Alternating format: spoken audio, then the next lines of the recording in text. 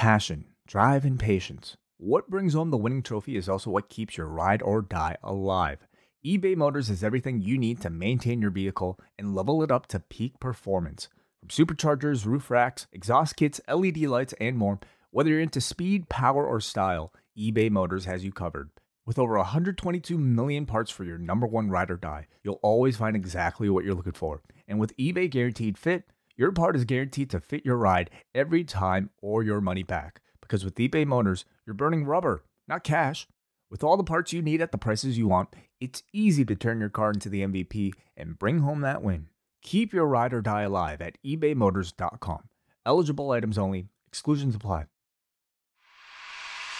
Rewind the dynamite from the post-wrestling site. AEW, lighting up the fuse. Sit back and enjoy the bubbly as we hear from John and Waiting. Where we're going, we don't need roads. And if the buck stops here, this thing might blow. Everything you hear are opinions of the show. And if you don't like it, go to the forums and let them know. Welcome to Rewind to Dynamite. It's John Pollock and Wei Ting coming at you for the second time today. If you have listened to our G1 show already, that was just getting ready for this, our doubleheader today on a Wednesday. Yeah, get used to it. I mean, there's probably going to be a few of these, and we'll just might as well just have a microphone on at all times, I think. Oh, that would be enjoyable. Just build it into our mouths. Just live stream us nonstop. We'll call Blue, see if they can make the new, I don't know, wireless microphone tooth implant. Podcasts 24 hours a day. Yeah, instead of Blue, it'll be the Truman microphone. Oh, great movie. A very good movie. I think even more interesting today about when it comes to our fascination with following people. Well, I think for a lot of people, like being on their own Truman Show would be a dream. I think you would. I mean, they'd volunteer. Like we're 100%. Like we're talking about like this generation of reality shows. Do you know that Survivor is 20 years old this summer? I can imagine that. I mean, I had this feeling maybe 10 years ago where a lot of things I thought were still relatively new were like, oh my God, that's 10 years old. Now, like, I have that feeling with things that are 20 years old. So it's not that surprising anymore. Like, do you remember very clearly the summer of 2000? Is that like, does that feel like a distant memory? Kind of do. Yeah, it's not that distant, I don't think. Doesn't feel long ago at all to me. I remember very specific. Especially when you think about like that in relation to pro wrestling, what was going on at the time. Like I remember vividly watching some of that stuff. The first TLC match was that year. Yeah. That summer. That's 20 years ago. And that's it. That's it. That's the only thing that happened in wrestling. But don't ask me to recite WCW stuff that happened in the summer of 2000. Like, let's not get crazy. Yeah. After this Monday, I think we've had enough. Well, we have enough to discuss, so we should really move on. This is one of those nights where I don't think our banter is going to hold up to the news that we have to get to. There's quite a bit of it, and you know what? I was thinking today. I was going out. It was a bit of a scorcher today in Toronto, and I was saying to myself, you know what I could really use right now? It's getting very sweaty. I could use a new shirt. I wonder if there is a store that could provide me one if I was a member of such a store and it's cafe patronage. And I was in a draw tonight on a podcast I listened to that could provide me with such a shirt. Every single week, we give out one shirt to one lucky patron of the Post Wrestling Cafe. And before we even move on, I wanted to thank everybody who took advantage of our 25% off sale over the weekend and purchased yourself either a t-shirt or a hat. A lot of Post Pro Res shirts we sold, actually, John. So, WH drawing money. WH is very, very popular.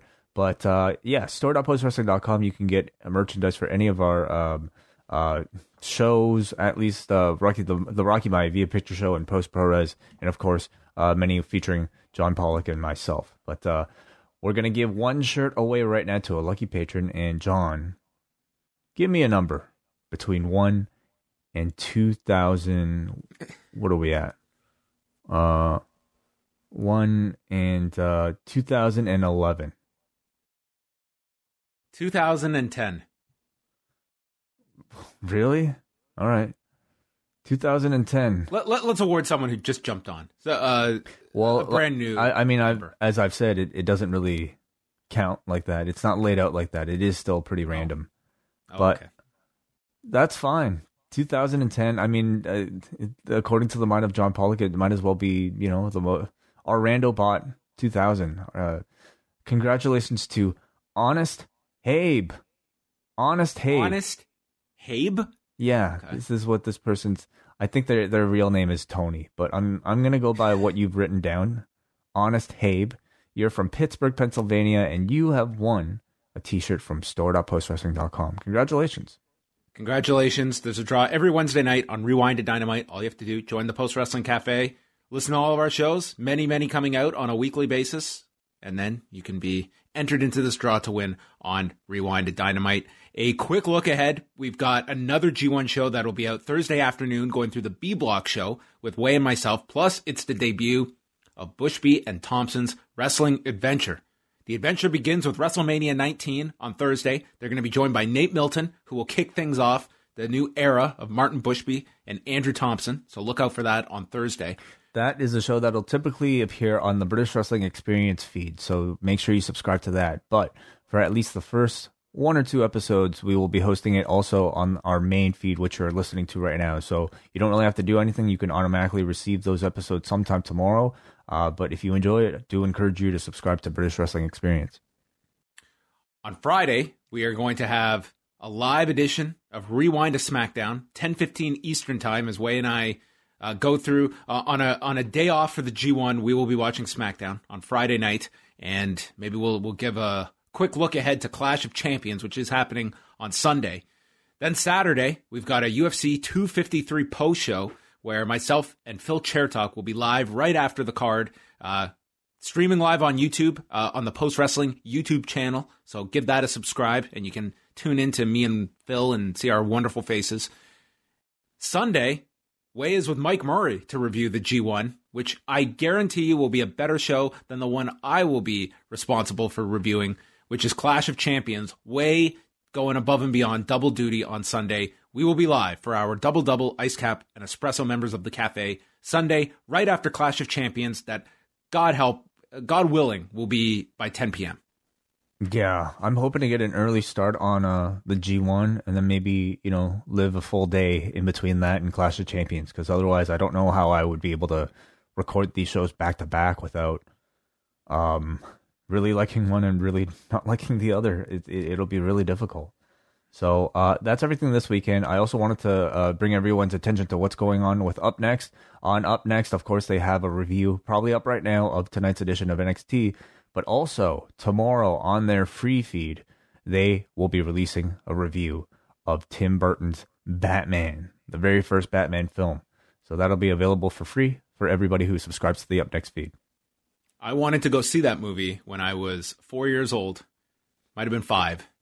My parents told me, no, we can't take you to see that. I was very disappointed. I really wanted to see Batman. 4 and 5 would be a bit young. It was. That was a pretty intense Batman. It wasn't exactly Adam West and Burt Ward. Well, by today's standard, I mean, it must be rather tame. Pretty tame, yeah. I don't remember it at all, though. I don't think I've seen it since I was a kid. Oh, I love that movie. When I finally got to see it, maybe I enjoyed it even more because it was like I have finally gotten to see the forbidden movie that is Batman. My parents had that, and I remember when they got a friend of theirs, I really wanted Home Alone, the movie. And my friends had pay-per-view, so recorded Home Alone for my parents to give to me. But at the beginning of the tape was Silence of the Lambs. Whoa. So my parents gave me this VHS, and they told me, under no circumstances are you to watch the first 2 hours of this VHS. I was like, this is a VCR. Like, I'm going to stumble upon this movie. How am I going to find the exact start point of Home Alone? It's not like today where you could have chapters. I mean, even talking about DVDs feels dated by this point. But anyway, I I tried to be responsible and not watch Silence of the Lambs, which was the forbidden movie when I would have been 6. Oh, that must have made you really want to watch it. A little bit, yes.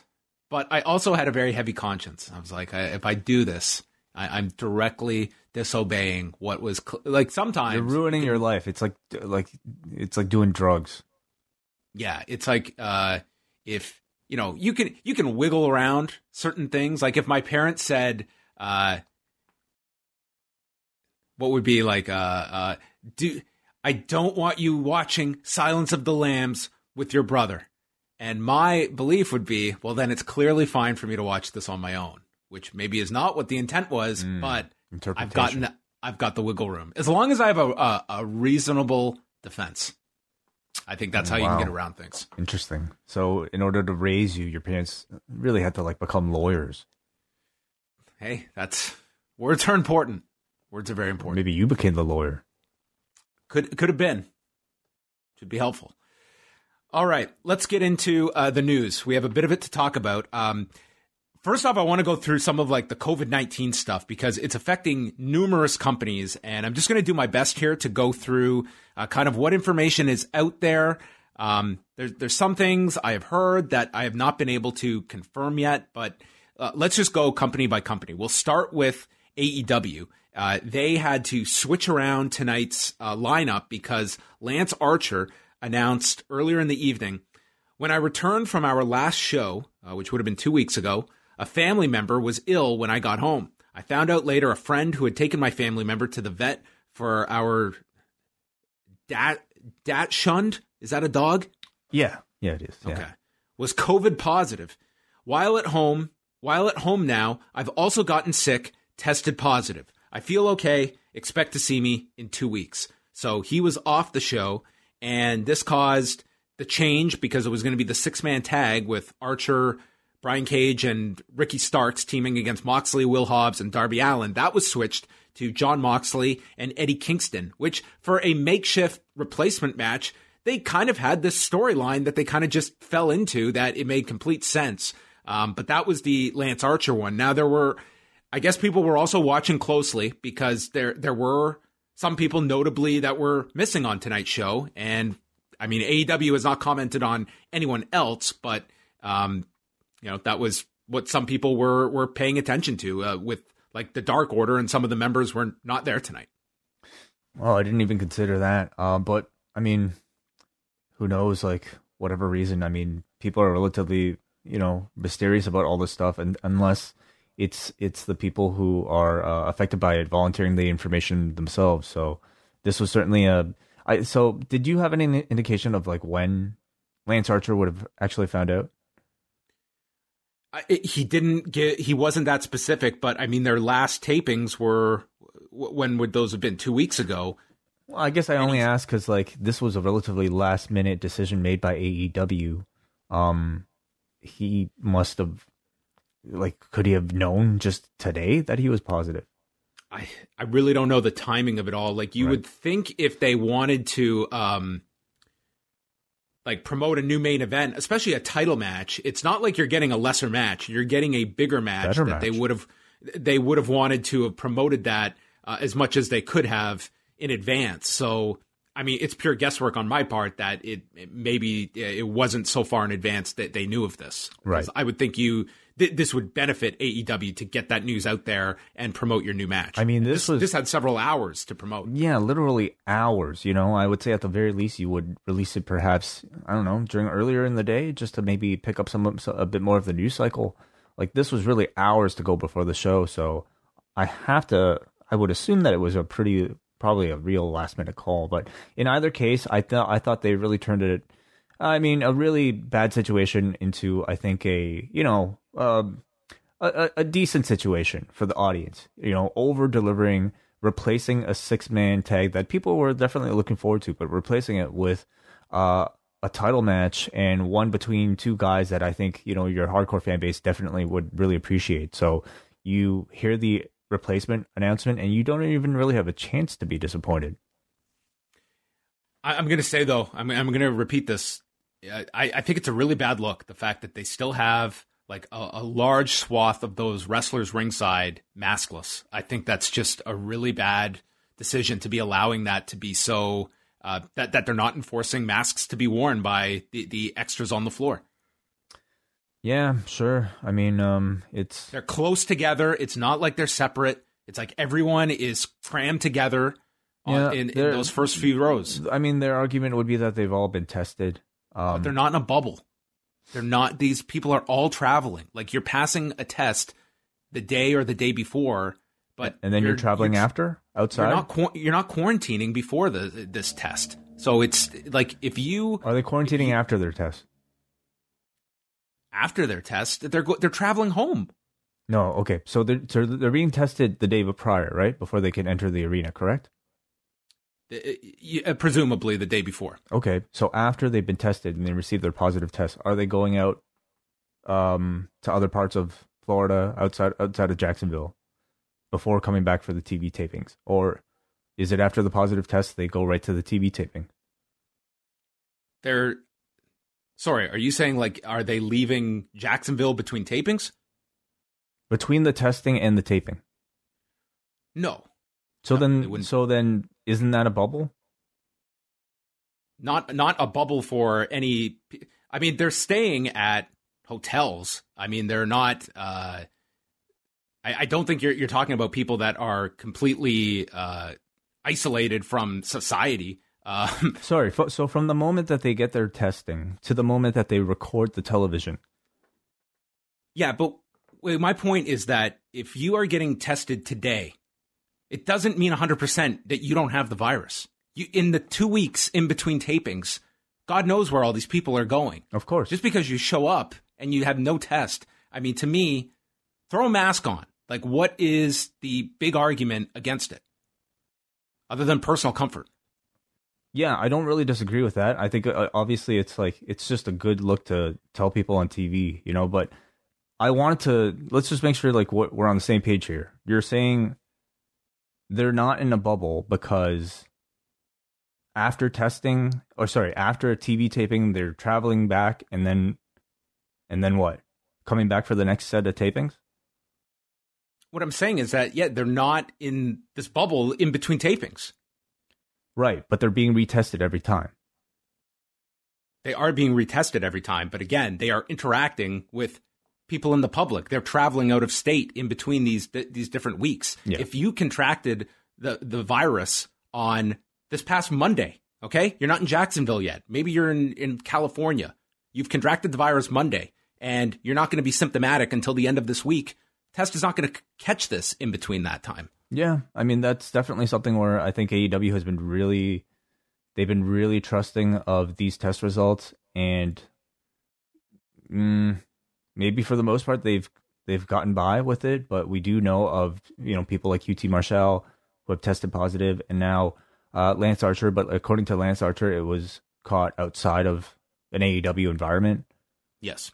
So, yeah, definitely. I mean, in the end, it's like, you go back to debate about whether or not these tapings should even be occurring, wrestling should even be occurring, and what level of safety people seem to be comfortable with. And personally, I've always felt like if you have the privilege of being a broadcaster, and especially if it's something cosmetic like having people ringside just to decorate the set, which is what these extras are really there for. I don't think it's that much of a, I don't know. You don't lose really anything by having people in masks, but it's a conversation we've been having for months. It feels. Over to NXT. So this had been reported on Monday. John Alba from Spectrum News in Florida reporting on this, as was Sean Ross Sapp at Fightful. They were the first two reporting on this of potential positive cases in NXT that may have an impact on plans. They were set to go through testing on Tuesday, and from I have heard the overall number of people affected by this. I heard a number that I haven't confirmed yet, but I had two people separately tell me today that it was bad, and I don't know how widespread this was and how deep this goes. But we did have the NXT tapings that happened earlier in today. They were not live. They were live to tape today, and they finished sometime around 5:30 Eastern time. And I mean, WWE, I think we know, like, they are not going to be so forthcoming with, people that are affected by any of this. And I think people are going to be looking very closely at NXT. Tonight there was Novik Joseph, No Wade Barrett on the show. It was called by Tom Phillips and Beth Phoenix. And I haven't seen NXT, but I heard there were a handful that were either not on the show or people, like, notably that people noted were not there. I haven't seen it yet either, but definitely it seems like it's a story, and it's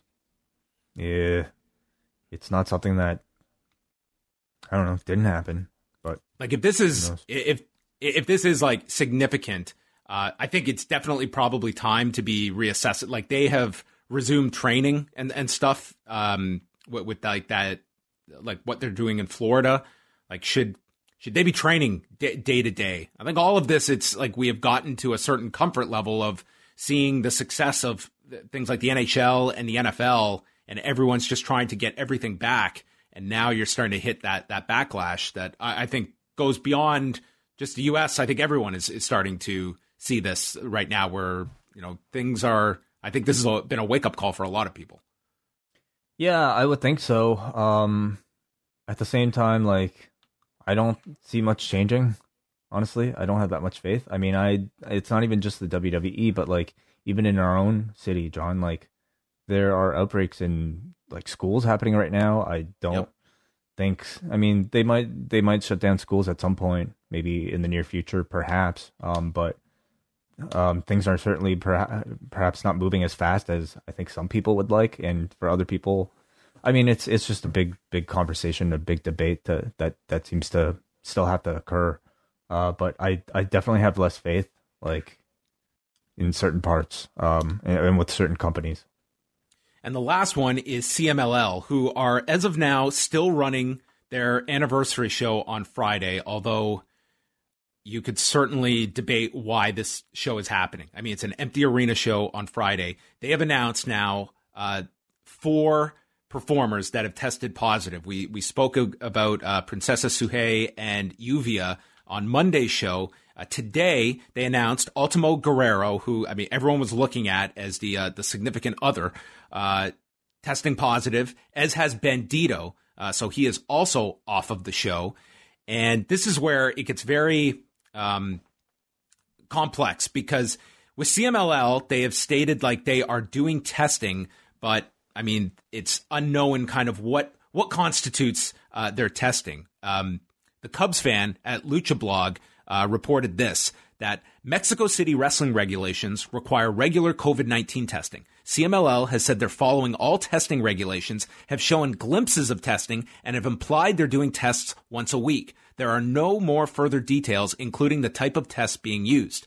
Princesa Suhei's positive test came with her personal doctor in Monterrey. Bandito worked CMLL's show on Friday, which wouldn't have been allowed with a positive test. Any positive test seems as though it must have been him getting a test himself. It is less clear when Yuvia or Ultimo Guerrero tested positive. So, like, you have the combination of not exactly knowing what CMLL's testing consists of, and if you're looking at in the cases of Bandito and Suhei getting their own testing done on their own, couple that with the fact that what is CMLL's protocol when it comes to contact tracing, and these people that, like Bandito, again, just worked on Friday. So you have that concern. I have to look at this card on Friday. I really don't know why it's happening. It's like typically, like, this is a live gate driven promotion, and you're running this show without that big live gate and putting potentially performers that very well could be positive that are not aware of it into the ring on Friday and having that much more of a problem. I really think that this has, like, you have 4 cases coming out within, I believe, the span of 8 days. Well, has there been precedent set of them canceling shows as a result of COVID-19 positives? I mean, they've only come back just over the past month. So this is like their first real brush with it as they're trying to push through with shows. So this is, I think, over the next 24 hours, we'll see. They've had to rejig this card, and what the final card looks like, we will see. They are just kind of holding this thing together. But I would definitely encourage any of these wrestlers that are, if they're not confident about whatever testing has been done, to get tested on their own. But you also have performers that they want to work as well. So you have that conflict of, maybe not wanting to know if you're positive, because then you can't work. So COVID-19 is a mess. That's my conclusion, and is wreaking havoc on everything. So that is the latest that we will continue to look at. Late Night Dynamite on Tuesday night. It got started at 12:38 a.m. on TNT after Inside the NBA ended up doing 585,000 viewers and a .26 demo number, which was good for 9th for the night on cable. I've got to say, this was obviously not regular Dynamite numbers, but in some of the demos, not all that far off from what they did last week. But I just look at what this did at, hey, tune in at some time after the NBA game, and this late on a Tuesday night. I would say this would bode very well for TNT's confidence, coupled with the Saturday and Thursday airings over the past month of finding that third hour of AEW and having confidence that this fan base is going to find this show. I thought this was a really good number for the time slot. Definitely. Yeah. I mean, I watched it, and it really felt to me like almost like a pilot of what that third hour would be. We're talking matches that aren't exactly dark. I mean, I think they had a bit more fanfare attached to them. 1 hour, pretty much 3 matches, and all of them with, a certain level of star power. And I would say ultimately felt like it was a thing worth watching. But I'm really curious to know how many of these fans that tuned in were people who tuned in from basketball and weren't regularly AEW fans, and how many were AEW fans that decided to make an effort to tune in specifically for that thing.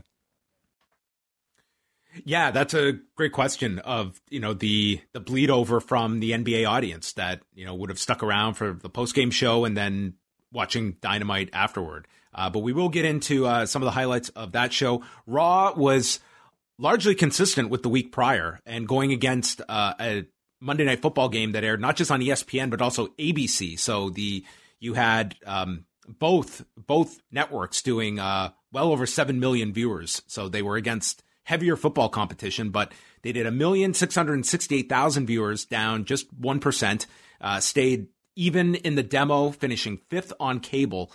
There were 9% losses with their male 18 to 49 and male 12 to 34 audience, while women 18 to 49 were up 18%. And the third hour drop from first to the third hour was only 10%.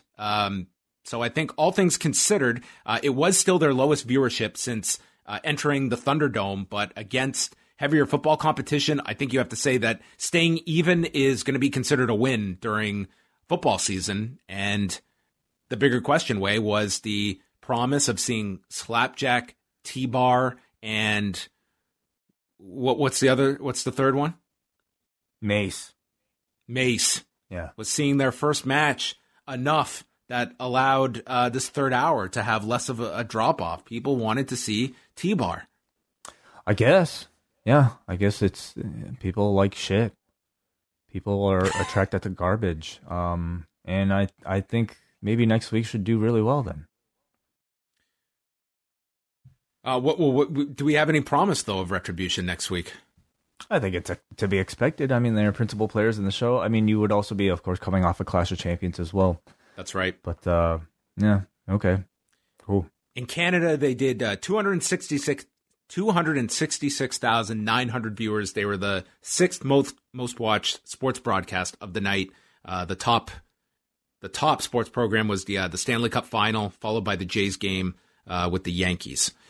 And Way, one that I wanted to ask you about, HBO Max greenlighting 8 episodes for a Suicide Squad spinoff for Peacemaker, starring John Cena, where James Gunn is going to write the series and also direct several episodes, including the pilot.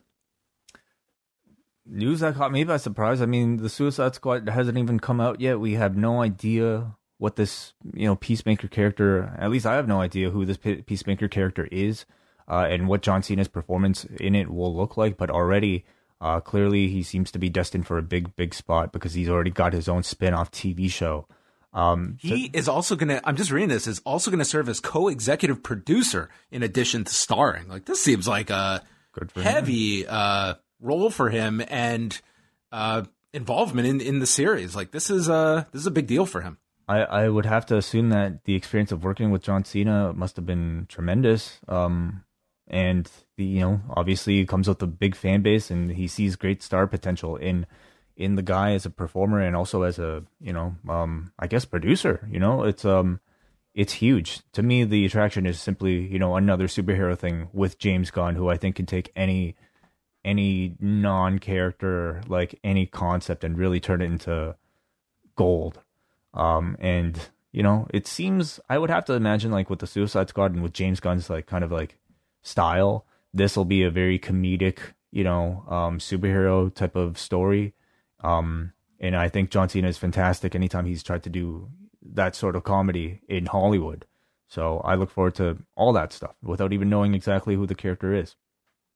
And the last thing we need to touch on is the passing of Joe Laurinaitis, Road Warrior Animal, who news came out early this morning that he was celebrating his 3-year wedding anniversary with his wife, and it sounds like he just died of natural causes. That's what TMZ is reporting.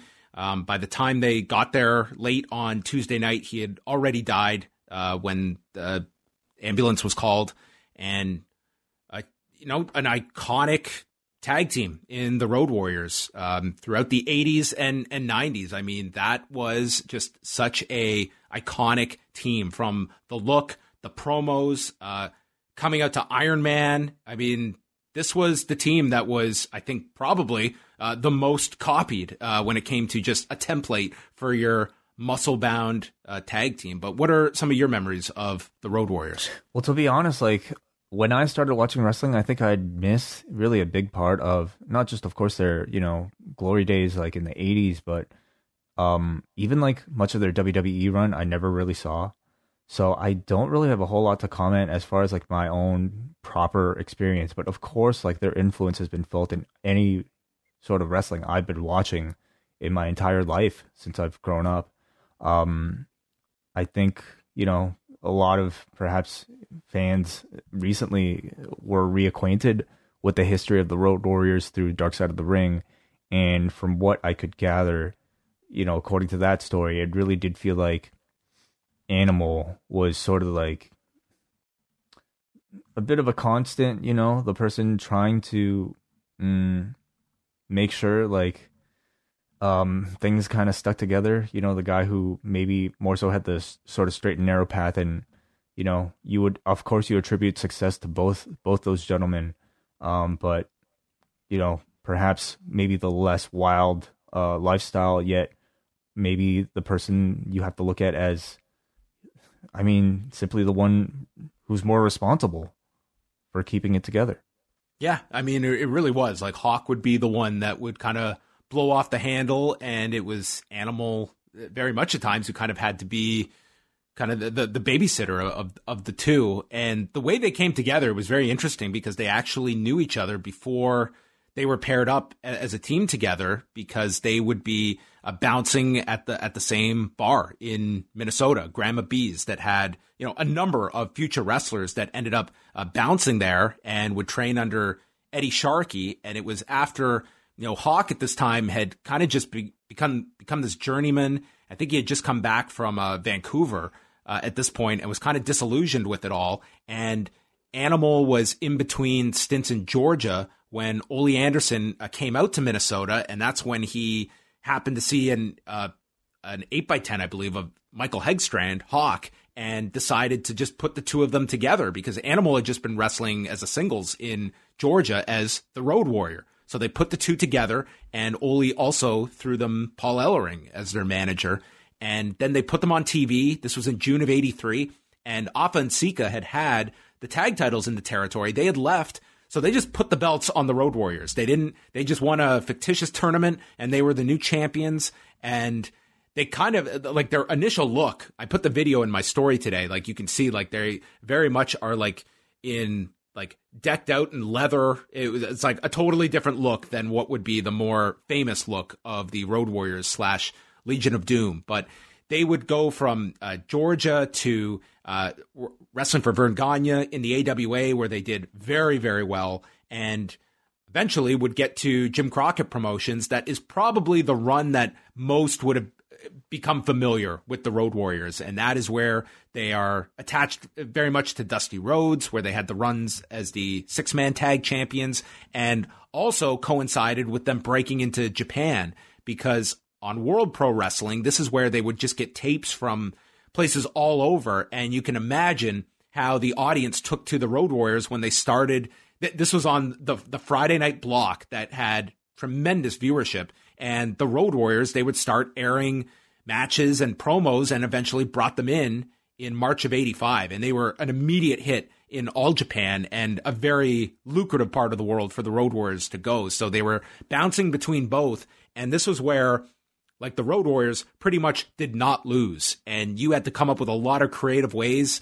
It was one of the reasons, like, why put the tag titles on them in Crockett's territory, where how are we going to get the titles off these guys? So you had to be very, very clever. When they finally did put the tag titles on them, they had to do this heel ref gimmick with Teddy Long fast counting Hawk in order to get the tag titles off them. But they were very judicious about when they were going to lose, and even selling, to the point that, you know, you remember the famous spots of Hawk. He would take, like, Jerry Lawler's pile driver, pop right up. I mean, these were guys that were not the easiest baby faces to book, but they were also red hot with the audience that just loved watching these guys kill dudes. And that became a huge part of their appeal. You fast forward, and eventually it's Jim Herd who wants to, like, cut down their deals. That's their exit out of what is WCW at this point, and they go over to the WWF, and they flip the name to the Legion of Doom, which was a name that they were already somewhat using as a moniker, and they win the tag titles there.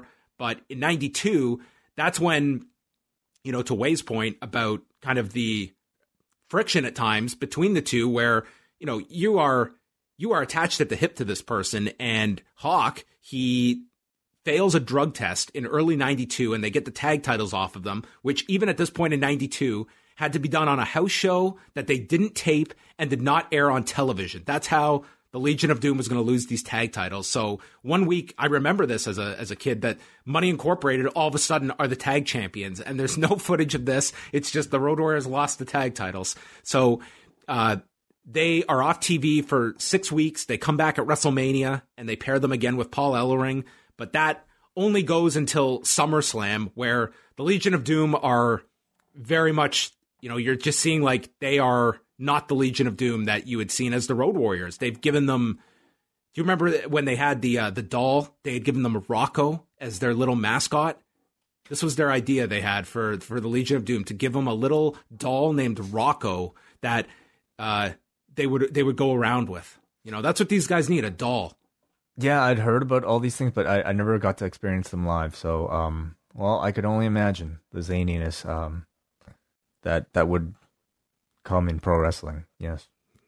But SummerSlam 92 is kind of the separation point, because this was outlined a lot in Dark Side of the Ring, and Animals talked about it. Like, Hawk is a mess during this match, and he just goes AWOL afterward, and Animal has to keep, like, he's got to work, and they just pair him. He was working with Bryan Adams on shows and ends up breaking his tailbone, and he had one of those Lloyds of London policies. So after this injury, he didn't wrestle for over 3 years after leaving the WWF, and it's during that stretch that Hawk goes to New Japan with Kensuke Sasaki as the Hellraisers. That was originally pitched to Hawk, hey, let's be the new Road Warriors. He would not go that far, but this upset Animal that they were continuing on. So he, I guess in his mind, was not retired, or just upset that they were kind of because the Hellraisers, it was very much a take off the Road Warriors, but they reconciled, and Animal even went over there to New Japan and worked with Hawk, and even did a 6-man with Kensuke Sasaki. They go to WCW for a cup of coffee, and then they have their last run with the WWF that takes them through 97. We were just talking about the Canadian Stampede the other night. They were in that big main event in Calgary. And then in 98, they're repackaged as LOD 2000. They're given Sonny as a manager. And that's kind of the last, I guess, that WrestleMania win was kind of like their last big thing in WWF, because afterwards you just have the mess with Darren Drozdov. Hawk is just playing a drug addict on TV. I mean, they're just making fun of his like real life problems, and falls off the Titantron. This was all such a mess. And then they are just kind of just getting beaten like drums. And then they leave the company in 99. They would bounce all over the place and pop up now and then in different companies. They would show up in TNA.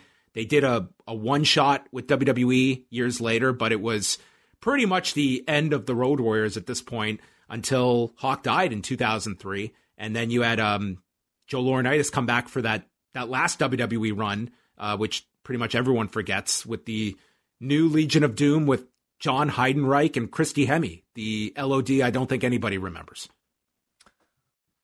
I remember it, unfortunately. But it happened. Yeah. But it was very sad. I mean, he died on his wedding anniversary and was scheduled to be at Jerry Lawler's 50th anniversary show this coming weekend.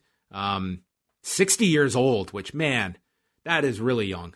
It is, really. I mean, we don't know what the cause of death was. I mean, he was someone that, he noted it himself in his book about, getting into steroids even before he got into wrestling. And that was a big part of the Road Warriors presentation, was looking the way they did.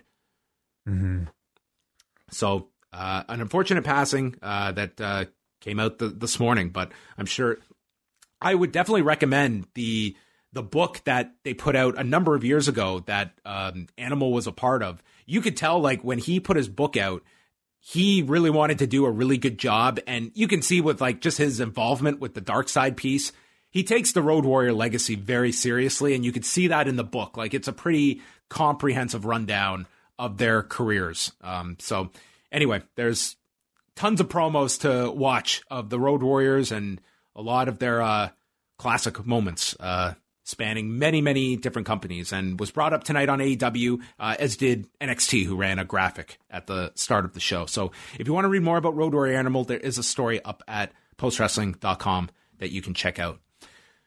But let's go on over to, do you want to start off, just chat briefly about Tuesday night's 1 hour show? Yeah, for sure. Yeah, as I previously discussed, this was a very easily watchable show, only 3 matches, and 3, I would say, pretty enjoyable matches. But I think the one that'll probably have people talking the most will likely be Scorpio Sky and I forgot the dude's name. Ben Carter. Ben Johnson would have been. Could you imagine Chris Jericho calling a Ben Johnson match? No, but Ben Carter was he was very fast, but I don't know if he was that fast. Hopefully not as controversial. No. He didn't cheat. Yeah, I found this pretty unusual because like Ben Carter really had no introduction to us on Dynamite. I believe he had a prior match on Dark. He was on Dark this week as well. But he's done a few on Dark, yeah. Yeah, but like nothing on Dynamite. And, I would consider this, even though it's like not a proper edition of Dynamite, I would still consider it a pretty featured role. And certainly going into the show, this to me was one of the matches with the most advertising surrounding it. So to headline almost, one of these special editions of Dynamite leading right from an NBA game with a relative complete unknown, in my opinion, in Ben Carter, I think told you immediately how much they thought of him and how right they were. If you watch the match, that this guy truly, of course, immediately from the get-go watching him, feels like somebody special. Yeah, and I couldn't help but make the comparison in my head of watching what they did in 15 minutes with Ben Carter. If you have not watched any of AEW Dark, and this is your introduction, And they made this whole match about Ben Carter, and they made a big deal of Ben Carter afterward, that he felt like the story of the show.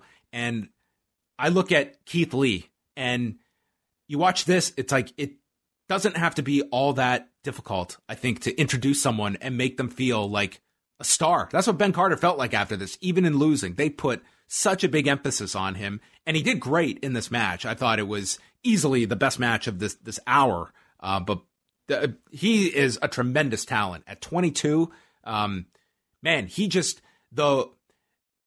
can do all of the high flying, but he has such a velocity with his flips and the timing of it all. It's like, this is a real special talent. For sure. And incredibly young too.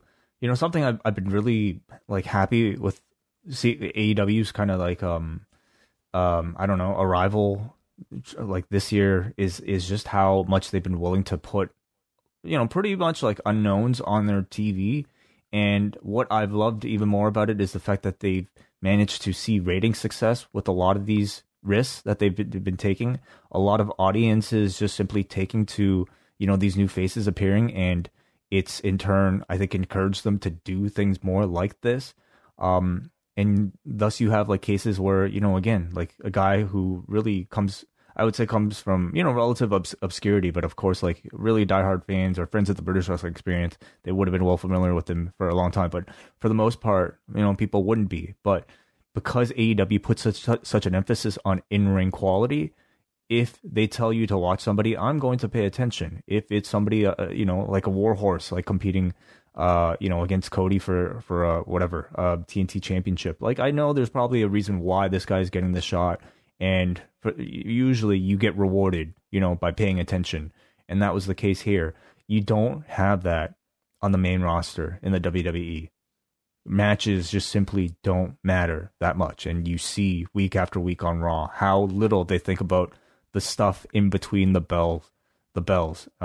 It's meaningless. It's there to just fill time, for, you know, maybe catch people's attention if they're channel surfing.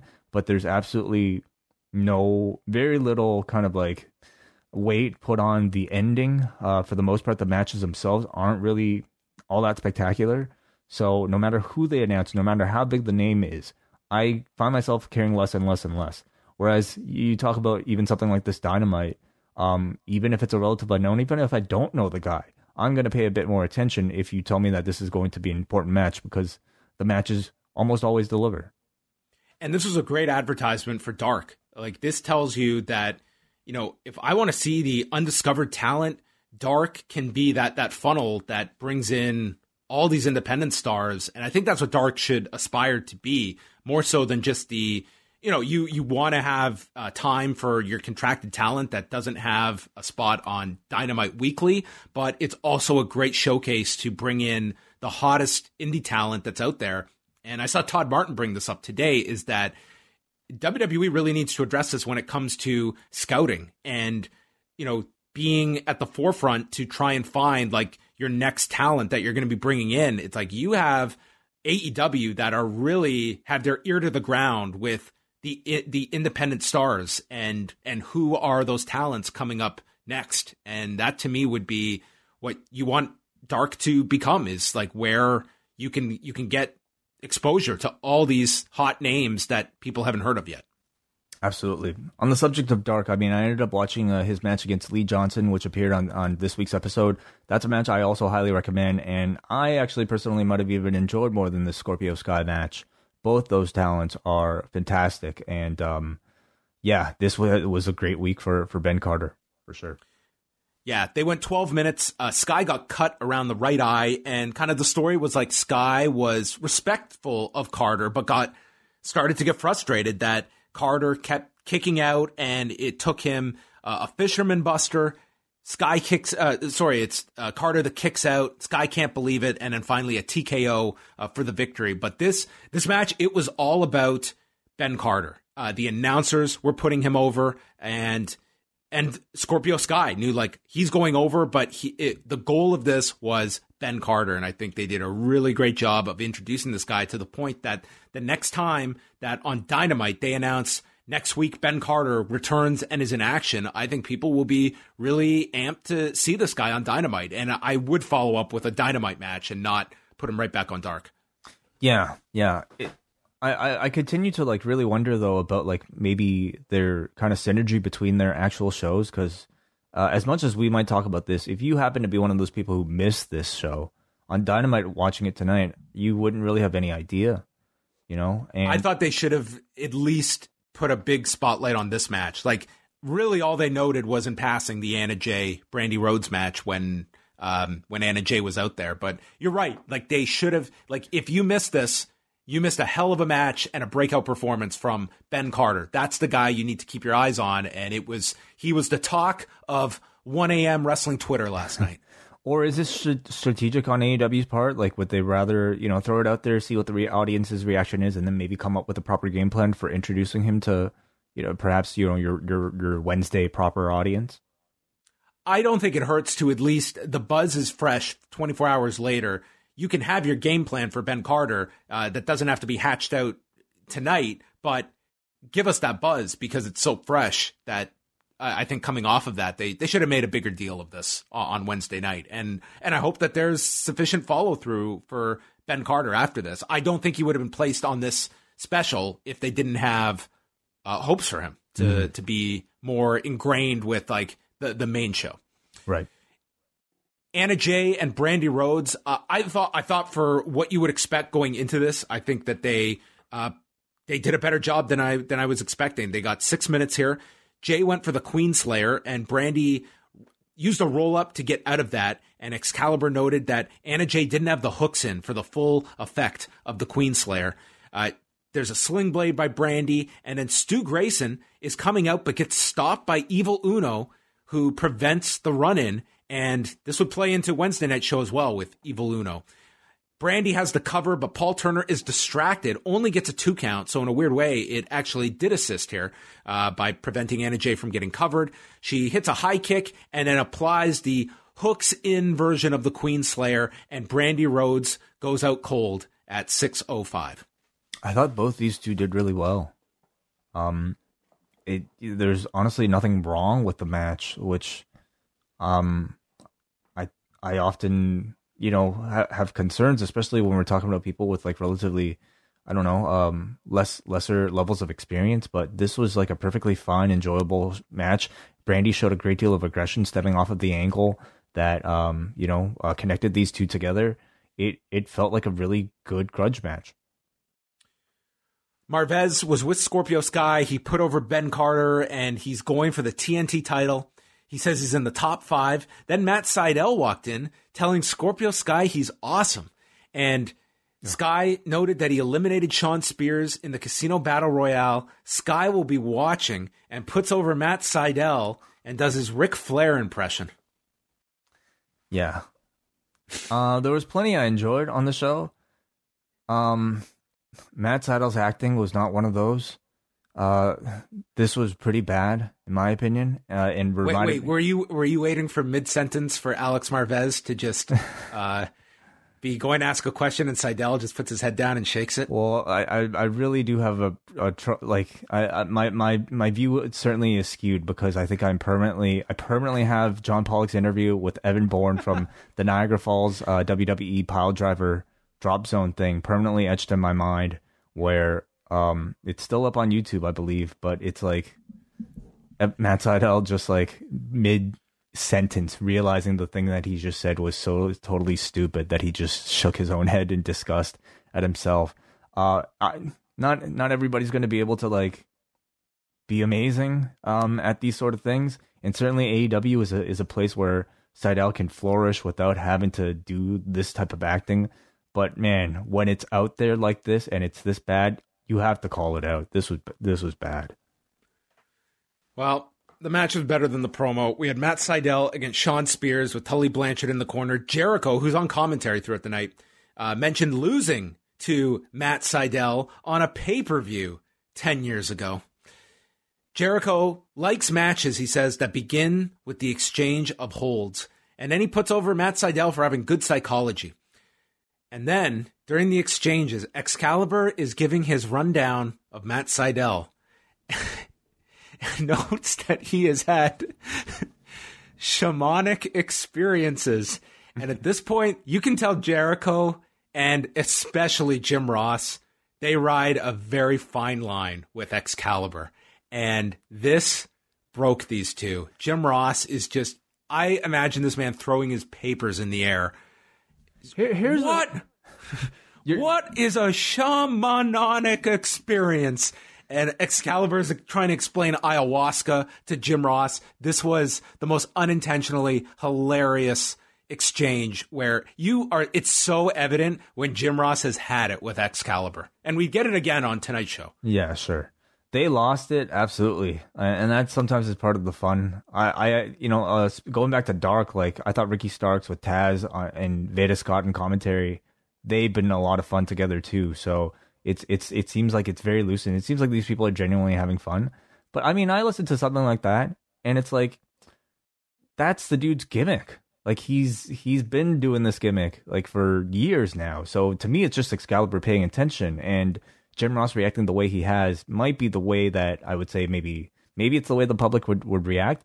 But like, to me, it's just like, I don't know, somebody being well researched and doing their job, like him mentioning, the Kawada references in Eddie Kingston's tights.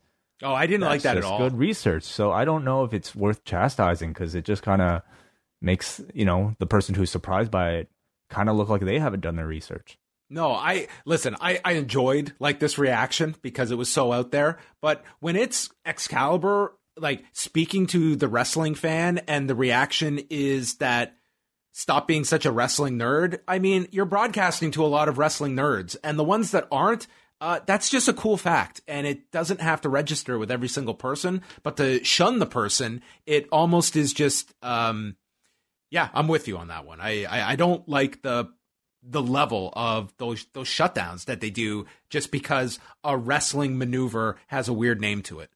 Yeah. The C4 gets blocked. Sydal holds onto the rope, hits a Meteora, and then on the floor, Sydal lays out Spears, who's on a chair, and this allows Blanchard behind the referee to load up his glove, and then during a roll-up attempt, Spears punches Sydal and pins him in 9:43, and then Scorpio Sky chases Shawn Spears away, and this seemed to be more or less directing Scorpio Sky in some way with Spears, while he's got the TNT Championship on his mind. And that was the 1 hour Dynamite that, I mean, no big angles, nothing that was, I wouldn't say anything that would drive you to stay up and watch this unless you had the curiosity to do so.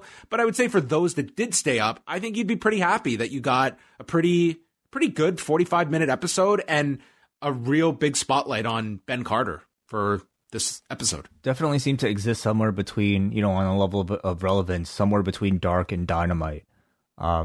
In that it's kind of got that mid-tier, it's got like the big buzzed about debut, and Ben Carter had a bit of a follow-up of a storyline that you did see on Dynamite and Brandy versus Anna Jay, and leaves you with a bit more to come back with rather than maybe just a succession of just matches. So I'd feel like if they're going to be promoting a third hour, it might have to be a bit meatier than just exactly what we saw here. I think it might need a bit more actual star power than what we saw here. But as far as like the wrestling goes, 3 matches was perfect, and they were all enjoyable. Yeah, and at the same time, I think it was win-win because they didn't give away anything big, and the number was very promising. I think for that time at almost 1 a.m.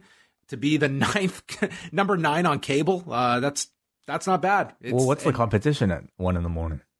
This was for the whole night on cable. Oh, the whole night. Wow. Yeah. That is impressive. This was against everything. Jeez. So that was really good that they did as well as they did. So now into tonight's show.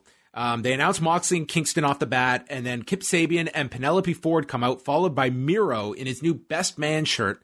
Janela and Kiss do a promo, and Janela said that Sabian made a mistake proposing to Penelope Ford. They're here to win, and they are on the express to victory.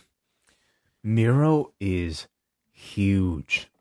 This dude, I think him and Matt Cardona like got into a microwave and just expanded like a popcorn bag would. Possibly, man. But like, man, including with like the tan that would come if you were in a microwave for about a day.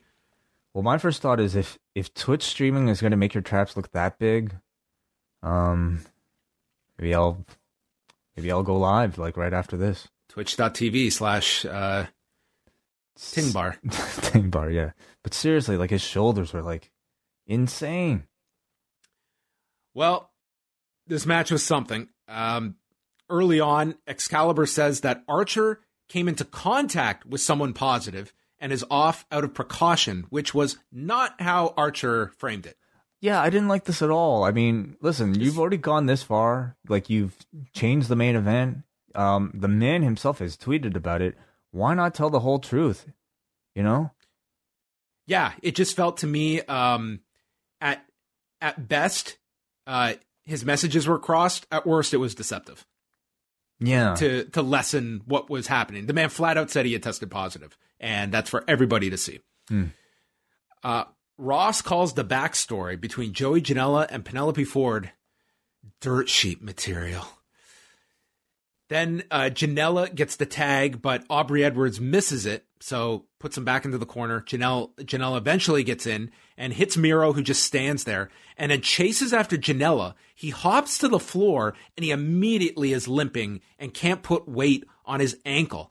And you think this is just him selling, but the man deserves an Oscar if that was the case, because then he blew about like his next series of spots, including this frightening one where he tries to send Kip Sabian over the guardrail and Sabian nearly crashed down on his neck coming down. Then Janela jumps at Miro, who can't catch him.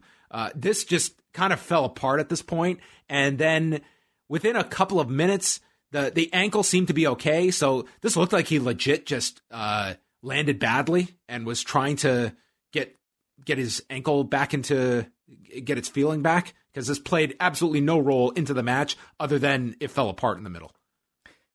It's hard for me to tell, honestly. Well, Miro in the ring grabs Janela and throws him to Kip Sabian for a suplex on the edge of the apron. This did not look like a wise idea. He kicked Kiss with a head kick, stomped the back, and applies what the announcers were trying to come up with a good name for with the Cobra Clutch. Jim Ross just calls it the Accolade, but it is game over, which Miro did yell upon setting it up. So guess what, Kenta? This is your latest North American wrestler to steal one of your names or finishes. Poor guy, that's right. Guess European-based wrestler. But here we go. Game over from Miro. Yeah. Maybe you could call it like, thanks for gifting the sub. Should have called it copyright. Oh, copyright. Copyright clutch. Copyright clutch. I thought the match overall was like pretty good. To me, like what I was mainly looking for was just Rusev's or Miro's debut and his portrayal. To me, he did feel like he came across as a more intense version of himself in ring, despite, perhaps the video game and like sort of the comedic aspects of this character. In ring, the man is still being portrayed as a pretty serious threat. Showed a lot of personality, which I thought was overall a positive. I just thought midway through, I thought this really got sloppy, and maybe like there was a concern of an injury in the middle that might have been the issue there. I just thought it got really sloppy towards the latter half of this. I didn't think this was a really great match on the show. But they're quickly move on by Eddie Kingston storming the ring and tells them to leave the hard camera on. Calls the fans morons and updates them if they don't follow social media. He's facing Moxley. He was never eliminated from the Battle Royal in 18 years, says he deserves this title shot. Moxley and him used to be cut from the same cloth, but John sold out and went to the world of sports entertainers while he didn't sell his soul to the devil. Where are you, sports entertainer? And Moxley comes down, they go nose to nose, and then the officials separate them. So a really good promo just to set up the main event coming up at the end of the show. Yeah. For anybody who didn't know about the match, I mean, simply putting a microphone in Eddie Kingston's hand for him to talk about it, it will probably make you want to watch anything. So you can't really, I think, have a big Eddie Kingston match without actually hearing him talk about it. And in a short amount of time, the guy managed to really encapsulate all you really needed to know. why he's getting a title shot, the history he shares between he and Jon Moxley, what he thinks of Jon Moxley, calling him a sports entertainer, and yeah, really all you needed. Kenny Omega was on commentary for our latest match. Jim Ross thanked him for dressing up in a white t-shirt and shorts for the occasion. I thought this was great. Evil Uno took on Hangman Page, and once again they explained this was a tag match that they offered to Omega and Page to face Uno and Grayson, but Omega is not interested in tag matches anymore. And it was noted here by several people who noted their absence that when the Dark Order came out, we did not see Alex Reynolds or Stu Grayson out there for any of the Dark Order segments tonight. So I don't know what that means, but they weren't there. Okay. They also plugged the next live show that'll be in 2 weeks on October the 7th. So it looks like they're taping next week's show. Excalibur just buries Hangman Page's bridging technique, noting to Omega, look, this fucking guy is flat-footed, didn't use the tips of his toes for pressure. Fucking guy. Omega just then one-ups Excalibur by explaining the psychology behind Evil Uno wearing a vest, saying it gives him a layer of protection in addition to hiding his hideous physique. Holy shit. Uno then uses Rick Knox as a shield, uses Knox to set up a neck breaker. I thought there was way too much use of Rick Knox here, where he was like actively trying to like hold the other. Evil Uno tells the Dark Order. It's the evil spot. Yeah, exactly. Where the referee has to play reluctant assist. So the Dark Order wants to interfere, but Evil Uno has them back off. So this is the second straight night where Evil Uno is trying to stop any interference. Omega is being asked if he's going to go help Hangman, but Omega says the Dark Order is being sent to the back. Page doesn't need me, so he doesn't leave. There's a pump kick and swanton bomb by Uno for a 2 count, but then Page hits a pop-up powerbomb, buckshot lariat, and he wins in 11 minutes and 39 seconds. I personally enjoyed the match. I thought, seeing Evil Uno get to work a singles match to me was a lot of fun.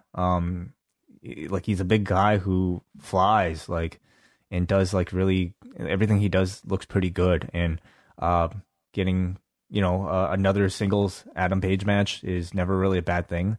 I think the story that they're telling this week, I don't know really how far advanced. It was just kind of more of the same of what you had last week, where Kenny is on commentary, kind of I think the impression that he was giving off on this episode was that he is starting to like Paige again and is trying to withhold himself from wanting to get back together with Paige. Is that how you interpreted it? I mean, he was still adamant at the beginning that his tag career is over, but I guess they're kind of telling the story that Paige is having a lot of success as a singles performer, despite, I think, Omega believing that he would fall apart without him. So I think that this is more so leading to eventually Omega versus Page, but I don't know if that's something long-term down the road or something that maybe they could get to by the next pay-per-view in November. Maybe, definitely long-term. But in the near future, I didn't really get much of a sense of heat between the two. I got more of a sense of Kenny wanting to help Page out, but because of everything that's went on, he kind of has to hold himself back. Maybe they do the Brett and Owen deal where you think that they did the breakup, but then over Christmas, they get back together, they settled things together, and now they're going after the Quebecers for the tag titles, and this leads to Kenny Omega kicking Hangman's leg out of his leg. So they did an edition of WWE Timeline about that specific story, just Brett and Owen, earlier this year. Fantastic storytelling. And that video that you just mentioned, John, of the two of them, holding each other, arm in arm. We had a great Thanksgiving. We had a great Christmas dinner. Christmas holidays. We had a great I remember holidays. every beat of that storyline. I remember from that time period. That specific interview, John, because the last time we saw those two, they were they were angry at each other, and then the next scene is they're both smiling with the biggest, corniest smiles. And they're my brother Owen, we have misunderstandings, but you know what? He's just they're just really playing up how great friends they've suddenly become over Christmas, to the point where it's like they start like doing sort of like the fake, slow rolling punch on each other's chin. Like that, those are images that like I'll never forget, because they were playing it up like so corny in hindsight, but it was just so well done and so funny. I've told this story before, but there was of all the times that I would be watching wrestling and have to have my dad share his thoughts. It was during the first time they tried to split up the Hardy Boys, and this was in December of 2001, and they're having their feud that is not doing very well, and they're airing the video package. And my dad, he just chimed in and thought it was horrible that two brothers are fighting right at Christmas time. Christmas, how could they? Anyway, yeah. I tried to tell him it's not going to work anyway, Dad. They'll be much better back together. I hope you never show him like Dark Side of the Ring or like, any of these real stories. I should have showed him the Final Deletion. Like, look at this. Wow. Over the summer break. So Tony Schiavone was with Matt Jackson from earlier in the day, and Matt handles the interview by himself, so we never saw Nick. And he says that he can't remember Marvez's name. He thinks that Mike Posey's name is Mike Poser. He says, we've gone through a lot. We've lost title opportunities, relationships with friends to explain their actions of late. Tony brings up FTR and Matt's pissed. He doesn't want to talk about them. And then he asks Tony for his phone. Never, ever give someone your phone if they ask you for it. He takes this iPhone and he smashes it against the wall and he leaves it with Tony. And this man, Tony Schiavone, what a saint, puts in a plug for their book at the end, saying maybe they can put that in their book. Whole new chapter. Tony Schiavone's fantastic. This poor phone. Matt's got to dial it down a little. It's too overly dramatic. Some of the dude, really? It's just oh man, way too much. Like a little bit of just normal reaction to certain life experiences. I don't disagree with you. At the same time, it's like what got these guys to the dance is them doing this level of over the top, very pseudo comedic acting on BTE. And this isn't supposed to be comedic though. Well, you're right. It's true. But at the same time, it's like I think that's the only speed. Like he really knows how to play. Like, I mean, we've seen him do serious before, but it's still been like that sort of very over the top, like, here's exactly how I'm feeling type of thing, right? Yeah, I don't know. I think some people enjoy it, but you're definitely right to maybe point it out. I mean, wrestling has a great outlet, okay? It's called shoot interviews, okay? If you want to hear a wrestler talk about why they fucking hate someone, there are more than enough examples out there about what wrestlers sound like in everyday life about why they hate somebody.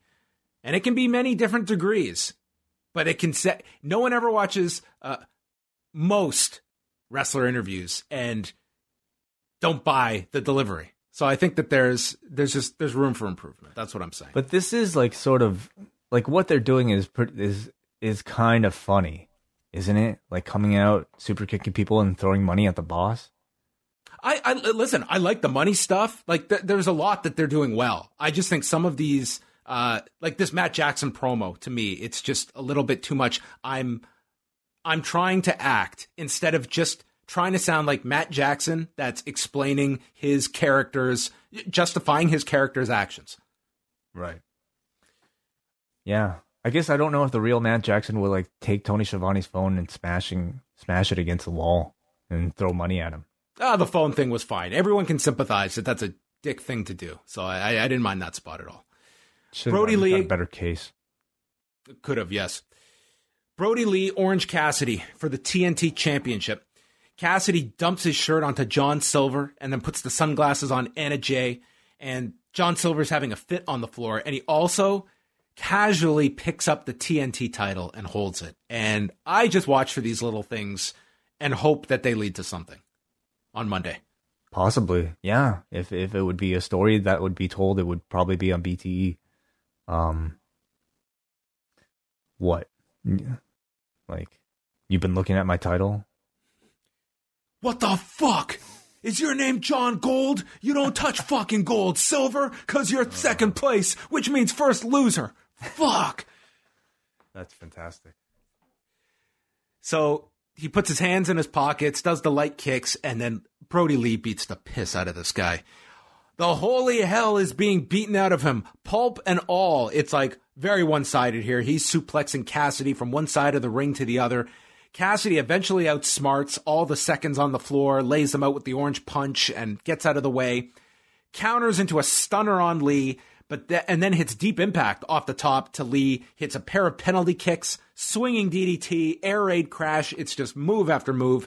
When all of a sudden, he hits the orange punch on Silver, but Lee stops Cassidy with a power bomb and hits him with the discus lariat that everyone stays down for. And he pins Cassidy in 11:35. Like, there was really, you gave Orange Cassidy a shine, but this was a definitive win for Brody Lee. Like, they aren't cutting any corners here. We don't got to worry about protecting anybody. You're going to get a winner and a loser here. And I thought like this was a pretty definitive win for Brody Lee. It definitely was, like, to the point where it kind of surprised me because, you know, this is Orange Cassidy coming off of the Chris Jericho feud. He's built up all that momentum. He's won the Chris Jericho feud, and it would, of course, make sense to put him in a title match, but to just have him lose, you definitely perhaps, you know, wonder what the intent was. Like, was now the right time? Like, I think it would have been too early to take the belt off of Brody Lee, but would now have been the right time to just even make this match if, you know, you're kind of talking about a situation where neither guy might really benefit from, or, you know, might suffer a lot from a loss. But I mean, it's Orange Cassidy, and, you know, the guy will still probably be viewed as one of the most popular people on the roster, even despite the loss. The question is, can he continue to be seen as, you know, a viable contender, like a top level contender, at least for a TNT title, if not even for something bigger. I think the goal of the match was, you know, to make him at least seem like he was, and I thought they came really close in making me believe that there might have been a title change. So in that sense, yes. But what do you think, John? Does this like take him down a notch from like where he might have been with the Jericho thing, or do you think it helped, or was it neutral? I think with Cassidy losing here, I think that it's the same. I think that we have a large amount of the audience that is conditioned to, when you see this, it's your template is what happens in WWE, that someone loses and it's suddenly there's no rehab for them. They fall down and it's kind of an indictment of that performer.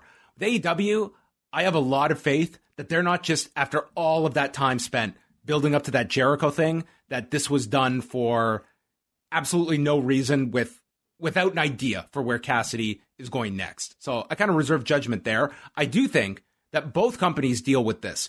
Your easy answer is to say, well, you could have just found another babyface for Brody Lee to beat. But part of this is that every week you do have to be able to present 2 or 3 key matches that have some star power attached to them. Like, that's part of the game. In WWE, they book these matches and then they give you shit finishes because they don't want to beat anyone. Mm-hmm. And we've seen what that has on the audience that groans at that. And you have no believability in wins and losses. Here, like, Cassidy is one of their stars. This was probably the number 1 match this week. If not, it was the 6-man prior to the change. But it was 1 or 2. And I think people looked at this. It's like, how are they going to book this one? Because it's not the time to beat Cassidy, and it's probably not the time to beat Brody Lee, but they did give you a winner and a loser. And I would say if you have strong booking attached to it, I don't think this is a negative at all, that there's a story to be told for a winner and a story to be told for a loser. And thus far, I think that you have you have faith in AEW that Cassidy is one guy that they do have ideas for, and they have put a lot into that character to just blow it off for no reason and just lose for no tangible reason. Right. Yeah. No, very good points.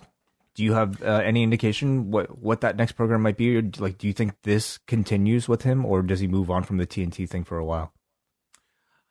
I think he gets away, because it would seem to be like Cody coming back for the TNT title. That should probably be the title picture. But I don't know if you keep Orange Cassidy around the Dark Order. I don't know if there's much to that. But I do hope that there's something significant that, because there was no hint of it here. He was really just beat. And I mean, we're kind of left to see where that takes him next week. That would be my disappointment, is like, you know, if after the loss, the guy doesn't really sell the loss, or like there's no real story coming off of it. Like Sure. what you say is absolutely true. You know, you can really like tell as much, you can really help a character grow and, you know, become that much more valuable to the company via loss as you can sometimes from a win. But the key is, you know, is the guy getting a story coming off of this? So I guess we shall see. The lights go out and we get Cody and his return. And it's been a big transformation. The man has dyed his hair black. And he attacks the Dark Order. He hits a Cody Cutter to 5. Brody Lee has fleed with the title. And he wraps 5's leg around the post. And then, this is going to be a mouthful, applied the figure 4 to 5 and tried to snap the man's leg into 2. So Cody is back, and he's angry. Yep, Cody returning with I guess old look, but even darker than usual. Yeah, really trying to give him like a mean streak that he comes back from that one-sided beating. And next week, Brody Lee, first of all, he cuts a promo in the back about Cody leaving for 5 weeks and what kind of a man leaves others to fight the battle for him, mentioning Dustin facing Brody and then Anna Jay beating Brandy, and says, what kind of a man lets his wife post thirst traps while calling me daddy? Which is a line I didn't expect to come out of Brody Lee on tonight's show. That's something I have not been aware of. That's been occurring through social media. Were you familiar with these thirst traps? Well, I think Brandy responded to this afterward. Oh, with a photo. And I think she said, bitch, please.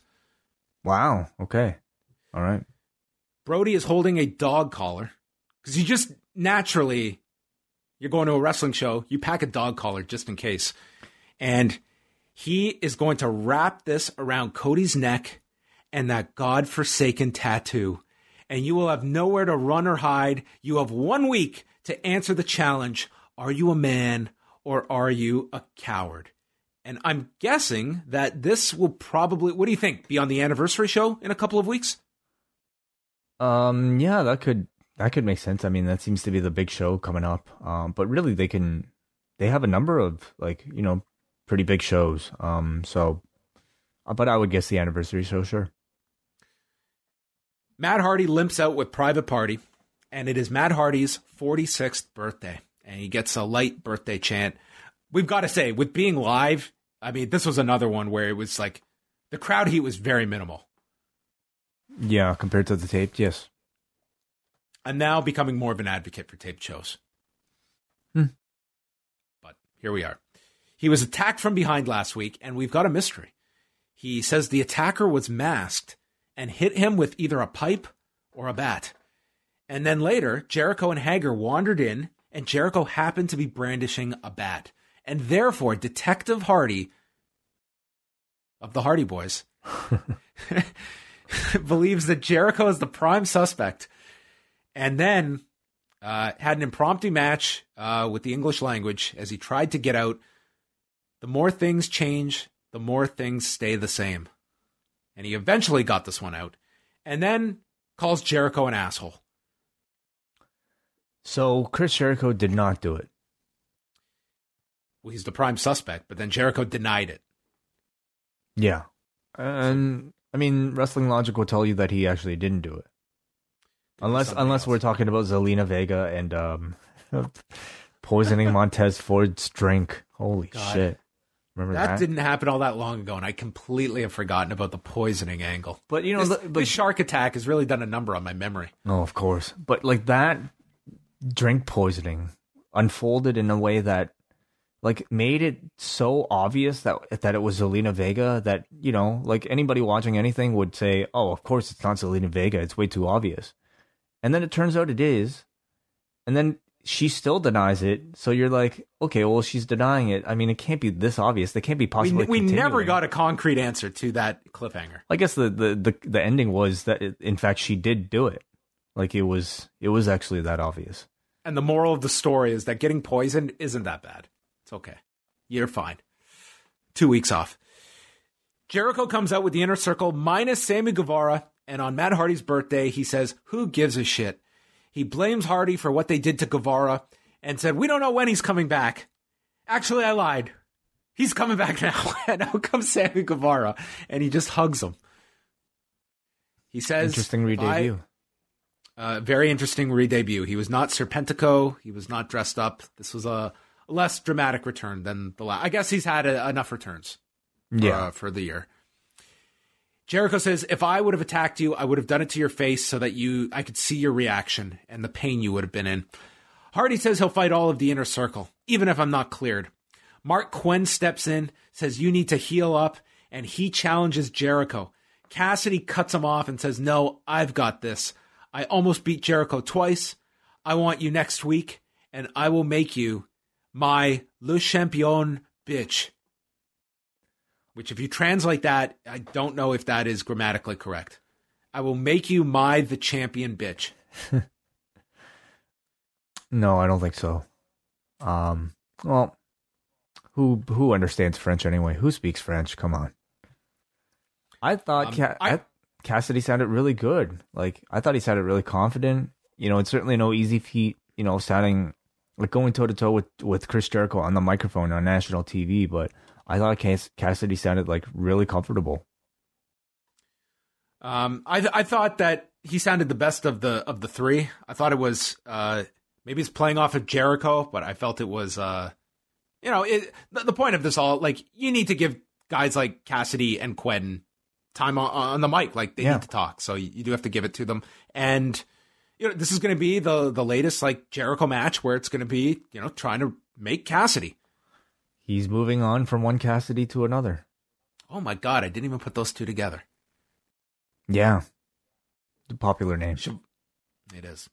Shivani's in the ring with FTR and executive consultant Tully Blanchard. Blanchard says, "We have thousands of new fans every week. How do you get to see the greatest tag team?" And says, "Usually championship matches have a 60-minute time limit. They have put in a new rule, 20-minute time limits. It will be called a 20-minute brush with greatness, where they get to pick the opponents, and if they go the time limit, it's a win for FTR, and it starts with SCU next week." Are these title matches or no? Yes, I believe they're title matches. Oh, wow, okay. Awesome. Yeah. Great. But they got 20 minutes to beat them. Yeah, I mean, it's kind of like what the NWA was doing with their TV title, except like that was, 6 minutes and 5 seconds? Mm-hmm. This is 20. I like it a lot. I think you could do a lot. This is the team to do this with, and you can do some time limits every now and then. I think they've only done one time limit so far on Dynamite, and I thought they would have been more liberal with them in this last year, but I can only recall the one that they did. Time limits, yeah. I can't recall too many. Yeah. Dax Harwood calls the parking lot fight last week a glorified backyard wrestling match with the Best Friends, backyard comedic wrestlers. So the Best Friends come out. Trent says they had a war last week. They want the 20-minute challenge right now. FTR agrees. And right as Paul Turner's about to ring the bell, Harwood stops him, and Wheeler says, "It's not fair. You guys are injured, and maybe give Tully a call in a few weeks." And then Chuck Taylor calls them weenies. At least some people were chanting weenies. Boy, I thought this was really lame. Weenies, yeah. Well, I like the idea. I think it's going to make for some really interesting matches, especially if you reach up towards the 20-minute time limit and you start to see the urgency in the babyface team really having to like do everything they can to beat FTR, and then FTR basically skirting by on a technicality, but claiming that they beat, whatever babyface team. Best Friends coming off of last week's match, they suddenly feel like the biggest tag team in the division right now. So to pair them with FTR right up next for what seems like, your next big challenger, most serious challenger, like, makes a whole lot of sense. I like it. One suggestion that I will throw out is that I hope they do more of these time limit teases on the taped shows. Because when you're teasing a time limit, so much of it is the reaction of the crowd that are biting for all the teases at the end. Mm-hmm. And in this environment, it's going to be really flat if you're going to 20 minutes and you're getting this crowd. I think that's a great point. Hikaru Shida and Thunder Rosa against Ivelisse and Diamante. Thunder Rosa did her face paint in honor of Joe Laurinaitis, and this is where the announcers talked about animals passing. Ivelisse and Diamante jumped Shida, and then Ivelisse slams Rosa down. They go through a picture-in-picture. Shida gets the tag. She's throwing Ivelisse around with snap suplex into Diamante seated in the corner. Then Ivelisse stops a Falcon Arrow. Rosa misses a knee strike, nailing Shida by mistake, and she gets stunned. Ivelisse hits a high kick, only gets a 2 count. Diamante setting up for a code red that's stopped as Thunder Rosa grabs her and hits a Death Valley driver. And then Shida hits the Falcon Arrow, Ivelisse with the save, and Ivelisse is tossed out of the ring, and Diamante is hit with the Tomoshi and is pinned in 8:37 by Shida, with Shida and Thunder Rosa picking up their titles and kind of loosely teasing the two meeting again down the road. But what did you think about the tag match? You also had Thunder Rosa hit Shida with a knee strike by accident. I think the two champs being paired together, I really do like it. I mean, we've had so many, of course, too many instances of people who can't get along, but this was a case where two future rivals being paired together, I really do enjoy. It looks so badass when they're like holding both belts together, and you can clearly see like in ring they are both tremendous. I really couldn't say the same about like Ivelisse and Diamante in this particular match. I enjoyed, like, despite all the controversy that came out of this like Thunder Rosa Ivelisse match from last week, I greatly enjoyed it because like it felt real, and evidently maybe it was actually at least a little bit maybe more real than typical. But definitely there were concerns or criticisms about it being maybe, I don't know, a little sloppy. I found that to be the case with this particular match. There were portions where like they weren't really sure who was legal. A lot of moves that just didn't look all that great, and unfortunately that kind of dampened the overall experience for me on that side. But the babyface side, I really enjoyed. All right, we move on, and it's Dasha with Jericho. He says he respects Isaiah Cassidy for having some balls. He'll be a big star, but not next week. And the only shot he's going to get is from my left and right fist. With that, MJF walks in, and he does his best Jericho impression. They compliment each other, and then on cue, they both say, "So why did you call me a loser?" from the opening 2 weeks ago. MJF says he heard about it on Reddit and Instagram, while Jericho said, "I watched it on Dynamite. You called me a loser." MJF explains, "I didn't call you a loser. I called the limo drivers losers for coming so close in our cars together. They could have injured the two biggest stars." Well, Jericho says, "I wasn't calling you a loser. I was calling Tony Schiavone a loser." And they make fun of Tony and both admit that the other one is all right. And I really enjoy these two just crossing paths every couple of weeks together. It was fantastic. Like two assholes trying to out asshole one another. Two of the fakest people trying to be fake to the other person. It's almost like, I don't know, like just two equal forces like meeting their match, doing the mirror image thing. It was great. I mean, I do have to wonder like what it's all leading up to. I can't imagine that they're just doing all these, just because they're fun. It has to lead up to something. What do you think that is?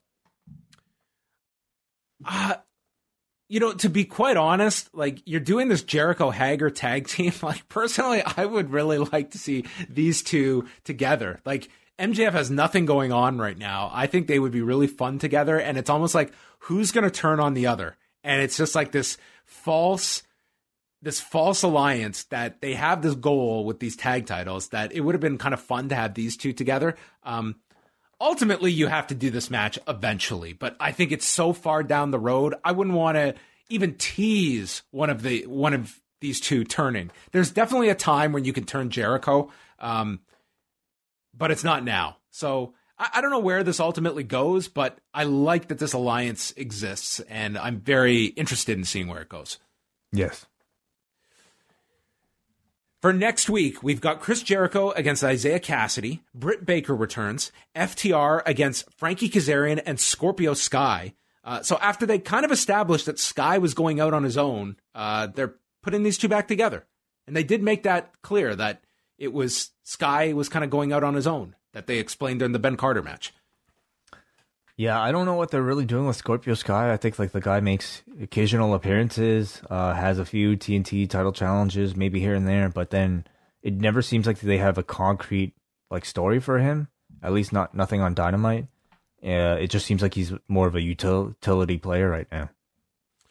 So that's next week's show, which is on the 30th. The week after that is going to be billed as Chris Jericho's 30th anniversary, which his first wrestling match was October 2nd of 1990. So we are 5 days removed. It's his legit 30th wrestling anniversary. And they're probably going to have, I would imagine, some great ideas for that. Oh, you know Lance Storm's going to be there. He can't. Oh, he can? He's got the no compete? Like, no, he can't travel. Oh, you're right. Oh, how about a video message? A video message is possible. Yeah, you could do that. Wonder what other names we might get. That'll be fun. Yeah, it'll be interesting what they do. But that will, I like the idea of these theme shows, and that's 1 week before the anniversary show on the 14th. Yeah. Jon Moxley, Eddie Kingston for the AEW title. This was just like a great fight between these two, and it works very well for Moxley to have this style of match. This was the line that you brought up where Excalibur was noting the black and yellow color scheme of Kingston in honor of Toshiaki Kawada, and Jim Ross just responds, well, everyone knew that, in a very dismissive way. And what I did get a kick out of was Excalibur decided several minutes later to just double down as they're exchanging chops, saying, this is just like Kawada and Kobashi at Budokan Hall, which just felt like, to me, the ultimate receipt coming back. And he's like, I'm going to get all my facts out in this match. They fought on the floor. Kingston is thrown into the guardrails, and then we go back into the ring. There's a stretch plum applied by Kingston, and then a big boot. Moxley responds with a clothesline. They're both down. Moxley is kneeing him from the clinch and hits a pile driver. And Kingston is just, he is very good at just, screaming and having that intensity throughout the match. He's yelling at Moxley to give him his best shot as they chop one another. There's a series of suplexes from Moxley, ducks the spinning back fist and applies the rear naked choke and transitions to the bulldog choke, and Kingston goes out at 10 minutes and 50 seconds. They make a point that he didn't tap out. He goes out cold, and then Moxley is attacked by Phoenix and Penta. And this sets up Will Hobbs, who does not get the match this week, but does get his shine, where he runs in, hits a big spinebuster to Phoenix, and then decks Penta with a double super kick in response, dropping Hobbs. Darby Allin's out with the skateboard. Starks comes out to spear Allin. The only problem here is that there was just no reaction to any of this with the run-ins and stuff, but that's kind of the setup we've got. And it ends with a Rochambeau from Starks, with Taz out there as well. So the heels are all standing tall with Kingston, Pentagon, Phoenix, Ricky Starks, and Taz, while Moxley, Hobbs, and Allin are all laid out, and Jim Ross tees up Wonder Woman coming up next. So you ended up with, probably a very similar visual to what you would have had the six-man gone on, minus Lance Archer, of course. But I will say, like, the biggest casualty, of course, of not having the six-man was probably, Will Hobbs not really getting a chance to come out and perform and actually have a match where the guy was probably set to receive a great deal of spotlight, So, I'm sure they'll have a proper debut for the guy coming up soon. But I was definitely looking forward to seeing him. So, we'll see how they follow that up. The match was great. Like, as I said, taking a negative situation and like turning it into something that nobody who I think is a fan could really complain about. Giving a title match on free TV, and a match that even without a championship, You just simply put Jon Moxley in there with Eddie Kingston, two guys with a very similar brawling style. That in itself is enough of a draw for anybody who I think would be familiar with the two of them. To me, like, Moxley is at his best when he's wrestling a guy like this. And it ended up being a great showcase for him in particular. Yeah, I really enjoyed the match a lot. It's just, both have done a great job. Eddie Kingston, to me, has been just a fantastic addition. I think he's been great. And just, the way he could sell this match with that one promo, like I thought Eddie Kingston was one of the big stars of this show. Seriously. And it was a match that I think sold itself kind of on paper, right? But like in literally 20, 30 seconds, like he gave you everything you really needed to know to really like bite into it. So yeah, this was a great show for Eddie Kingston too. Do you think that the spot where he doesn't get eliminated in the Battle Royal, do you think that was a conscious decision, or do you think that was a total fluke? I think that's a fluke. I don't think that's what I conscious. Think. I think in this sloppy. Company, it was like when I used to do improv, they would I had people who would always tell me there's no such thing as a mistake. There's only gifts. And goddamn, the Company proved that in this Casino Battle Royale between Matt Sydal and Eddie Kingston. There are no such things as mistakes or botches. It's just gifts for us to make use out of. And look at this Kingston thing. When they had a story, they just had this guy run with this. It's like, okay, here's like a cool line for heat that we don't know when we're going to pay this off, but it happened. People saw it. React like you really would have if this was a real fight and you had an out that you never were eliminated. Of course, you're going to brag about it. And here this unfortunate circumstance happens with Archer, but we've got the story writes itself because we didn't ignore something that wasn't supposed to happen. We ran with it, and it paid off. It definitely takes like a great deal of creativity in order to take whatever situation you're given and to try to explain it in a storyline way that makes sense. You definitely run into situations where you'll have problems with that, though. I don't know. I have a lot of confidence in this crew that dude, the Michael Nakazawa thing with Sydal, I marveled at that. I immediately messaged you. I was in awe of like how smart this was that they got out of something like that and turned it around as they did. It tells me like, I don't know if there's too much you can throw their way that they're not just going to laugh off and make it work for their benefit. So, it was really clever. Dynamite tonight overall, I thought it definitely had some good points. Certainly none of the highs of like that parking lot fight from last week. That did you see got the full 5? I did see that. Yes, reluctantly it sounded like from Dave. Well, not reluctantly, but like he made mention that he wasn't a fan of these types of matches, but at the same time he recognized how really good it was.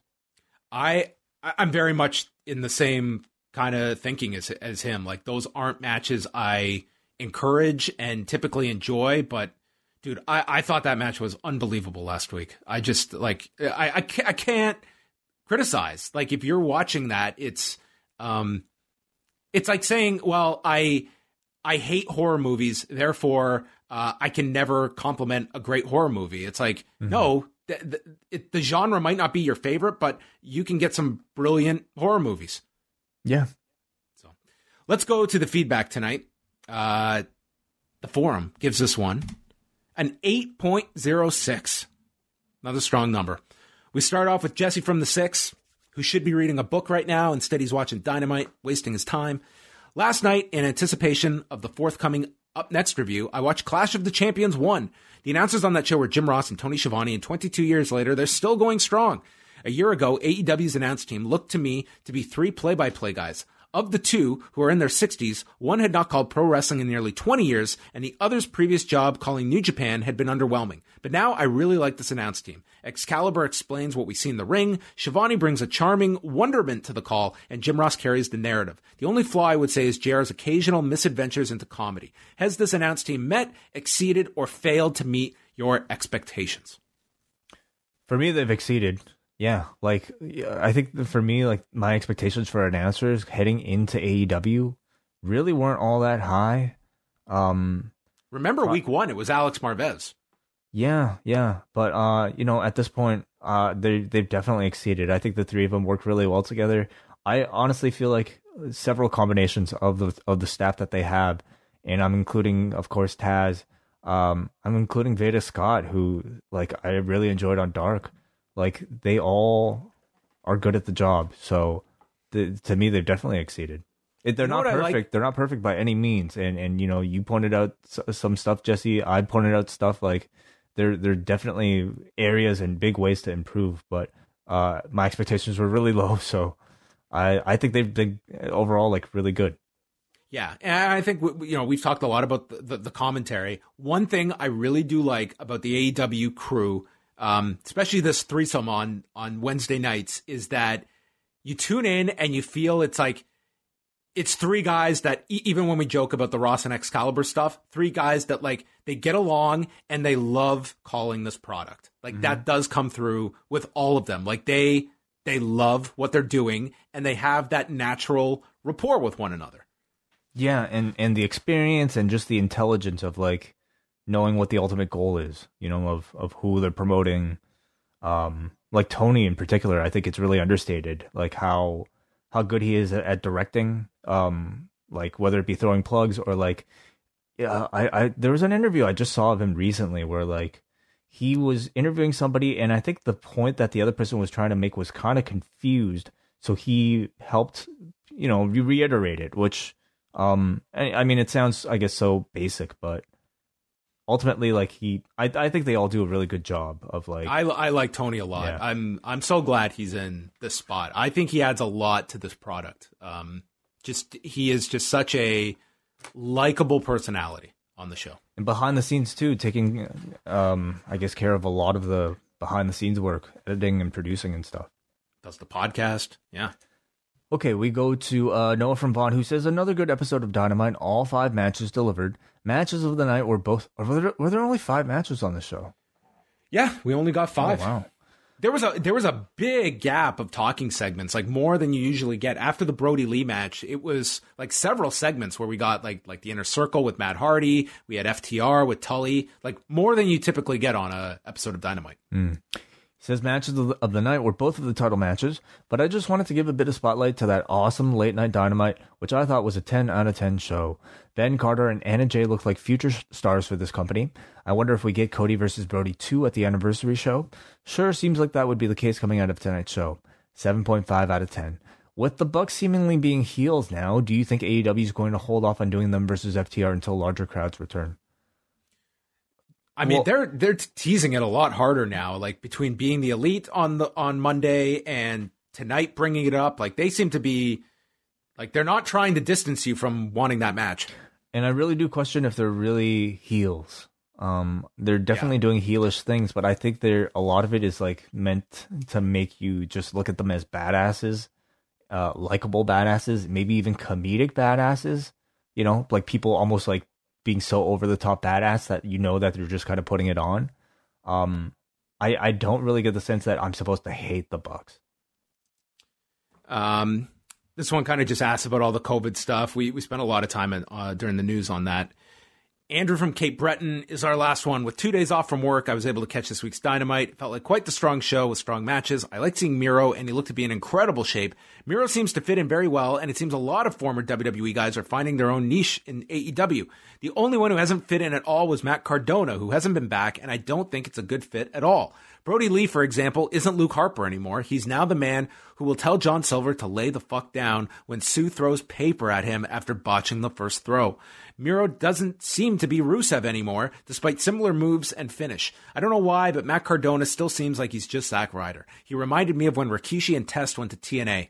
I also liked unranked Eddie Kingston getting a title match tonight, with Archer being out, as they used his complaints about the Battle Royal as justification. Great stuff. 8 out of 10 show tonight. Like, I would say this about Matt Cardona is like, I don't think they've ever been all in on Matt Cardona because I think they don't know what his status is going to be. And it's been sporadic appearances, but I don't feel like they've fully given you any kind of, like, he didn't get one promo during any time during all of this. Mm-hmm. Personally, like, my interest kind of comes down, like, or at least how I think they might gauge interest is, maybe a combination of, internet buzz, crowd buzz, and I also think like in AEW especially, your in-ring ability weighs a whole lot. I think like Rusev, has like an intensity in ring that we have seen. Zack Ryder is more of like, honestly, like very much great personality, exceptional personality even, but like in ring, he really does kind of feel like a bit more generic, maybe just more of a body guy, kind of a prior generation that to me really does kind of stand out amongst AEW when you have all these guys on Dark who could like just kill it. That to me is like, I think the biggest thing holding him back. Yeah. I don't disagree with any of that. That's going to wrap up the show. So thank you, everybody. It was a packed one tonight. Probably a lot to discuss in the coming days. So we will be back Thursday afternoon looking at the G1 show with the B Block, headlined by Tetsuya Naito, Zack Sabre Jr., and then Friday, Rewind to SmackDown, 10:15 Eastern. We will be live, and all of the Cafe members can tune in for Rewind to SmackDown and catch your G1 shows. Yeah, a lot of stuff out on Post Wrestling Cafe this week. A lot of stuff out on our feeds this week, on the British Wrestling Experience, of course. The debut of the Wrestling Adventure with Bushby and Thompson comes out tomorrow. Up Next has their show right now, as well as their Batman review tomorrow night. So plenty for you to choose from. You can find links to all that stuff at postwrestling.com. Goodbye.